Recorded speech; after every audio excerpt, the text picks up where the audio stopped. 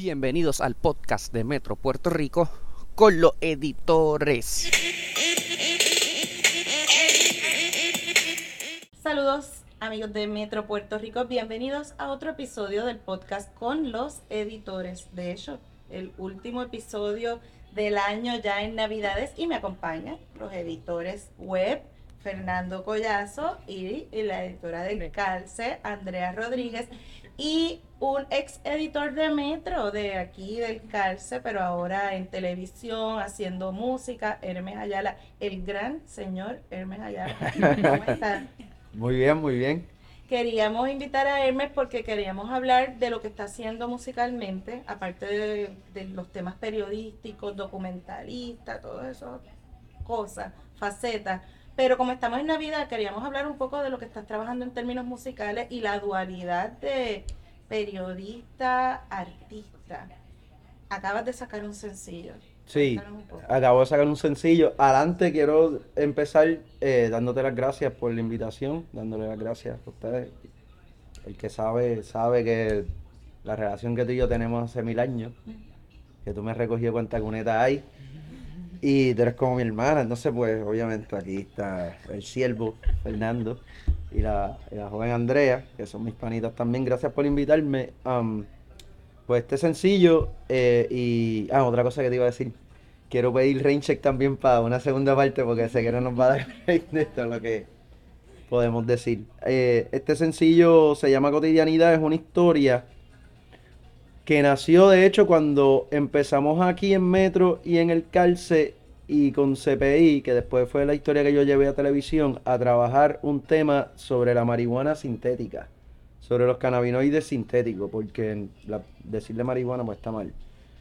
Y una vez nosotros subimos una foto en unas redes sociales del Calce, creo que fue, y una señora me escribió, y esa señora, su hijo había fallecido de una sobredosis, Kariam, que se ha vuelto mi amiga y su familia se ha vuelto mi amiga. Yo conocía a su hermana antes, curiosamente, y al nene también lo había conocido. Ese muchacho fallece de una sobredosis por cannabinoides sintéticos y ahí empieza un proceso de yo empezar como que una investigación que me tomó un montón de tiempo y la vine a culminar en televisión sobre esta problemática de los cannabinoides sintéticos que se vendían o se venden over the counter. O incluso tú puedes comprarlos, de eso me voy enterando luego, ¿no? Tú puedes comprar las cosas, no lo vayan a hacer, pues no se guíen de Breaking Bad, ¿me entiendes? Pero puedes comprarlo y hacerlo y está bien over the counter y hay un montón de gente jodida con eso y qué sé yo. So, en ese interim, yo estoy empezando a hacer un disco con un pana mío que ahora se convirtió como mi hermano, se llama Michel de León, para quienes no lo conozcan, él es bajista de Abrante, él es productor de Ana Macho, él es, toca con Hijo de Boriquén, toca con Rafa Pavón, es muy, muy talentoso, fue uno de los productores de Villano cuando empezó.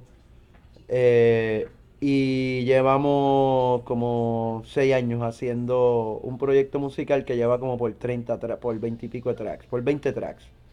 Puede ser que sean más, porque seguimos grabando con artistas, ahora estamos empezando con los features. Y entonces yo escribí una canción pensando en eso y pensando en Vega Baja, porque cuando estoy haciendo la investigación voy a comprar. Primero tengo un beat que me envía Nofset, que Nofset es un productor de hip hop súper cotizado en Latinoamérica. Trabajó con Canserbero, trabajó con Tech One, trabajó con Luis Díaz, un montón de gente. Um, y él es pana, y le digo, dame el beat que nadie quiera. Y vacilando, ¿verdad? Y entonces me envía un beat que él había hecho para una competencia amistosa que tenía con un panita de él, usando el MPC, que es como que una máquina, ¿verdad? Y ahí yo empiezo como que a escribir, y era como que la primera vez, de las pocas veces que escribo con un beat que me envían, porque casi siempre escribo teniendo ya la melodía y grabo las acapelas y después mis productores hacen los ritmos. Pero ahí quería hacer ese ejercicio y pensé en un storytelling y lo que tenía en la mente era lo de la sintética. Y había muchas cosas pasando. Estaba Vega Baja en crisis porque todavía no sé, ahora ya se han recuperado esos edificios, pero estaba las Motorolas abandonadas, yo pasaba por ahí todo el tiempo, so, yo me imaginé este escenario de un adicto en un pueblo chiquito que comete una fechoría y luego pues es linchado no linchado porque linchado es mucha gente, pero lo atrapa el bichotito y pues lo liquida. Entonces lo linké con la sintética porque era la problemática que estaba bregando y porque me parece que es lo más buldo y lo más que resume la debacle socioeconómica, sociopolítica que tiene esta colonia, ¿no? Donde ya a los 16 años te puedes juquear con una mierda que compres en la gasolinera.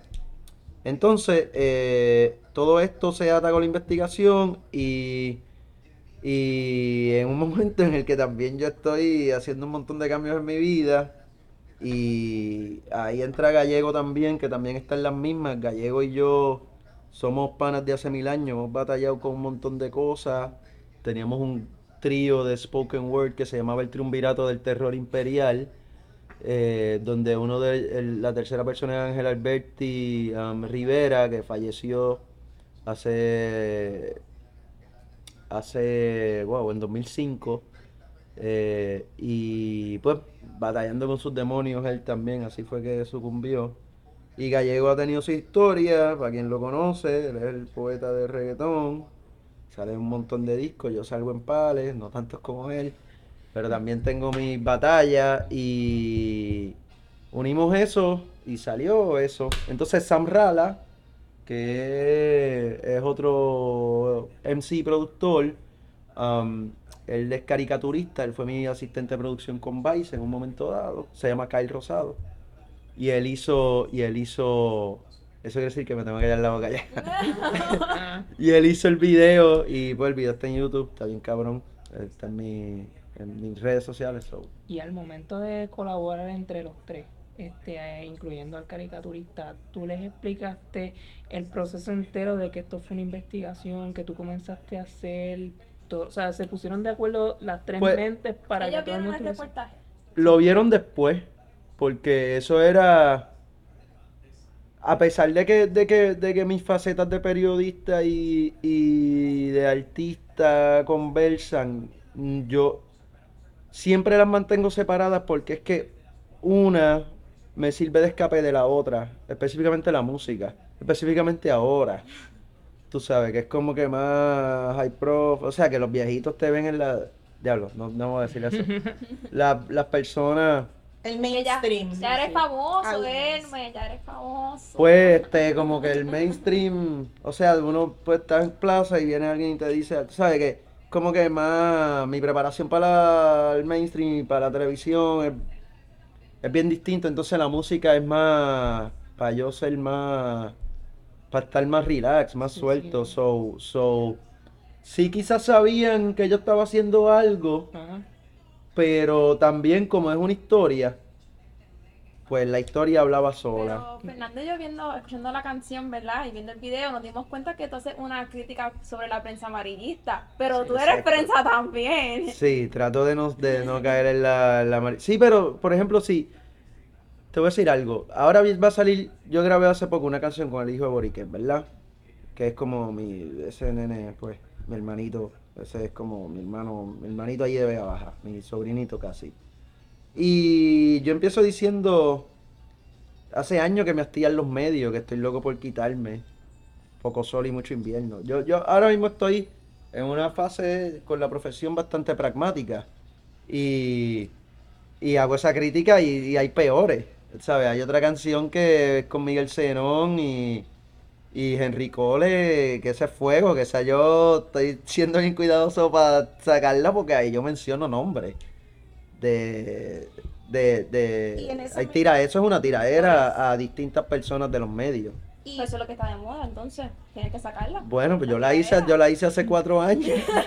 Pero- No la he sacado. Pero ahí vamos al meollo, ¿no? tu fase de artista hip hop, pero también bien crítico, con una crítica social, Sí. hablas de la prensa, hablas de los políticos, hablas de Ah, la situación, pero eres en el otro, tu otra vertiente eres periodista, y el periodista no sabemos ya que la objetividad, que eso no existe. No existe, la pero- objetividad es para los Sí, objetos. pero hay que ser intelectualmente honesto. Entonces, Sí. ¿cómo tú puedes plantear a alguien que quiera hacerte tal vez levantar una bandera de que tú trabajas este tema cuando en tu vida artística tal vez fuiste crítico con ese Pues yo asunto? no tengo control sobre eso. Primero, eso es adelante. Yo entiendo que la gente que firma mis cheques saben a quién llamaron cuando lo hicieron. Y hasta ahora, pues todo va muy bien en paz, ¿verdad? Quien conoce a la persona que está hablando ahora mismo, que soy yo, Mm. eh, sabe que yo trabajo con Jay. Más distinto yo de Jay no puedo ser.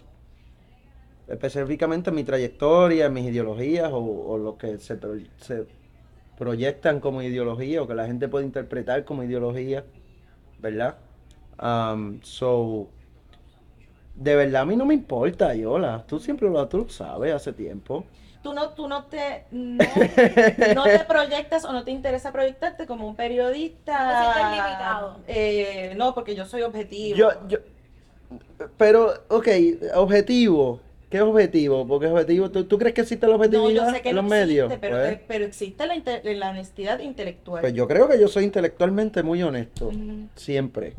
Y además que mi tipo de periodismo, más que enfocarse en alguna estupidez político-partidista, como pueden hacer las batatas que están en AM, hay algunas que no, algunas que sí, o que ya no están en AM, porque esos son los más que, tú sabes, lloran cuando dan premios, imagínate, tú sabes. Mi línea periodística nunca ha sido político-partidista o enfocado en eso. Yo sí voy a fiscalizar al gobierno, yo voy a fiscalizar al gobierno. Yo te voy a decir, por ejemplo, ¿qué fue lo que sacamos esta semana? El CRIM, los de redes sociales del CRIM fueron a Paris City y compraron todos los kits de payaso. Ujú. Y están bloqueando gente, por no decir otras agencias, ¿verdad? Sobre ese aspecto yo me siento súper cónsono con el trabajo que hago, porque pues yo voy a fiscalizar al gobierno, lo hagan bien, sean del color que sea, a mí no me importa. Bueno, tu trabajo periodístico Porque a mí no me importa, yo o sea, estoy aquí para provocar la conversación, Está bien. pero debo Sí, decir también que, ¿verdad? Para que la gente que nos escucha, que tu trabajo periodístico ha sido ampliamente, ¿verdad? Reconocido. Acabas de ganarte un Emmy, cuéntanos de eso. sí, me ganó un Emmy ahí fuimos por Orlando a buscar el Emmy. Y nada, por la investigación precisamente de Humo Fatal, eh, hicimos que la unidad de investigaciones del Departamento de Salud analizara la sustancia que yo mismo capié en una gasolinera. Entonces, la capié en Vega Baja también. Pero la capié y me grabé capeándola porque si te ven bien vestido, como que pichean y no te venden eso. Entonces tuve que hacerme el performance ahí, super teco, y llegar allí y comprarla. Analizaron eso, encontraron cannabinoide sintético que no se había detectado, creo, en Estados Unidos. Eh, creo que bajó la cuestión de la venta, por lo menos en Carolina, que era donde murió el muchacho. So, fue un reportaje de 2 partes, en verdad fue como un mini documental para televisión y eso fue lo que premiaron. Mi parte escrita está aquí en Metro. Exacto, Sí. exacto. ¿Tú no lo mandaste? Yo creo que... Porque yo llamé a los gremios y me dijeron que ya eso no es periodismo porque es de la televisión, es un programa, qué sé yo, una ñoña ahí. Bueno, pues... No, pues Ya la, lo criti- sé. la crítica de los medios, pero que cuando tú escribiste la canción, ya tú estabas trabajando con Jay o de No, la canción yo la escribí antes de terminar el reportaje. antes, empezando la investigación, pero no era para televisión. Cuando fui con Metro, que cuando me fui con Los Adictos, para esa parte. No sé si han visto el reportaje, hay una parte que yo me fui como a las 4 de la mañana, digo, no debo decir adicto, debo decir usuario. La gente de Intercambio PR me ha educado mucho en los términos que debo usar porque, pues, mi mentalidad siempre es como que bien rapera ahí, bien de la calle y qué sé yo, y de la barriada Sandín. Y, y antes de yo irme para la televisión, yo me había ido con unos adictos y yo tenía con unos usuarios como para el 18 o 19 por San Juan, antes de yo quitarme de beber. Estaba empatado por ahí, yo dije, vente papi, vamos a... juntos. Ah, qué carajo, Y, sí. y ya que hiciste la crítica a los medios mainstream, vamos a hablar de la música. Tu música, no... No, la música- crítica no es a los medios mainstream como tal, la crítica es como que la frase esa de la prensa amarillista lleva a ser... Pues hay una canción de Luis Díaz que dice así, la prensa amarillista, entonces yo estaba tratando de vacilar con eso. Pero la música entre mainstream y indie. Tú has trabajado también con artistas. ¿Qué artista más mainstream que Bad Bunny? Y tú le trabajaste con él. Trabajamos uno en lo del intro, Y sí. entonces, ¿cómo balanceas tu propia persona musical al tiempo que trabajas con gente mainstream? Pues lo que pasa que con respecto a la música, yo he logrado de alguna forma colarme en uno, en unas cuestiones bien mainstream. Eso de Benito con los intros, porque fue en dos ocasiones, eso, pues mi Arimaniel fue el que me llevó ahí, y se lo agradezco forever. Sigfredo, Bella Flores también, Julieta, ¿verdad? Entonces, pues, y Benito, ¿verdad? Que ya más o menos, pues él de Vega Baja, pues yo entiendo que él sabía que uno era. Pero, pues también de momento estoy en el Bithorn también con cultura, que eso, pero eso ya es un trabajo de años que siempre he hecho con ellos porque los conozco desde hace mucho tiempo. Son los nuevos amigos BFF de Andrea. Sí, Y tuvieron un Ellos dicen que datecito. son mis tíos. sí. O sea, que tienen ahí a la Porque hicieron familia. algo ahí. Hicieron Sí, datecito. el datecito, pero- Pues yo tengo, entonces, ok, pues deja que veo mal. Le digo, esa sonita mía antes que él. En ese aspecto he logrado que mi producto se cuele aún siendo de corte social y de corte quizás sociopolítico, y también mientras más he trabajado en música y en cosas, más voy entendiendo la cuestión esta comercial. Hay muchas cosas con las cuales yo no compagino, pero por ejemplo, yo fui el productor local de Loud, uno de los productores de Loud, que cuenta la historia del reggaetón. Ahí yo tuve que reconectar con un montón de gente. Y hay mucha gente que no lo sabe, pero por ejemplo, hay gente del reggaetón que son bien panas míos. O sea, pregúntale a Yavi a las pelas que yo le daba en PlayStation, ¿me entiendes? Este, pues yo salí en discos de Calle 13. Ya, ahora acabo de hacer el intro para el disco de Yaga. Que es el disco de Yaga y Maki, pues Yaga. Hice el intro para el disco de Yaga, que se llama Algoritmo. Sale pronto. So, yo me he mantenido en esos círculos y mis propios amigos que están en ese mundo también saben las críticas que yo les hago. Y yo también he cambiado. Ahora tengo unas canciones que son de reggaetón ahora que vienen también, que no necesariamente son de hip hop. Hay una que es en contra del fundamentalismo religioso, que se llama, en vez de Aleluya, Amén, se llama Hazle lucha, Amén. Sí, que puede ser un ritmo reggaetón, pero sí es con tu línea de crítica. Es un reggaetón con pandereta Ah, ok. que hizo Kino, el Kino Flow, el de Calle 13. Y todas esas canciones las veremos entonces en un álbum, un EP, ¿cuándo? De hecho, tienes más de 20 canciones, dijiste. Ahora mismo hay 4 singles que han salido desde el 2020. Hay otro video que está por ahí hecho, que lo hizo William Rosario, que hizo también el video del reloj. Hay como 15 canciones masterizadas.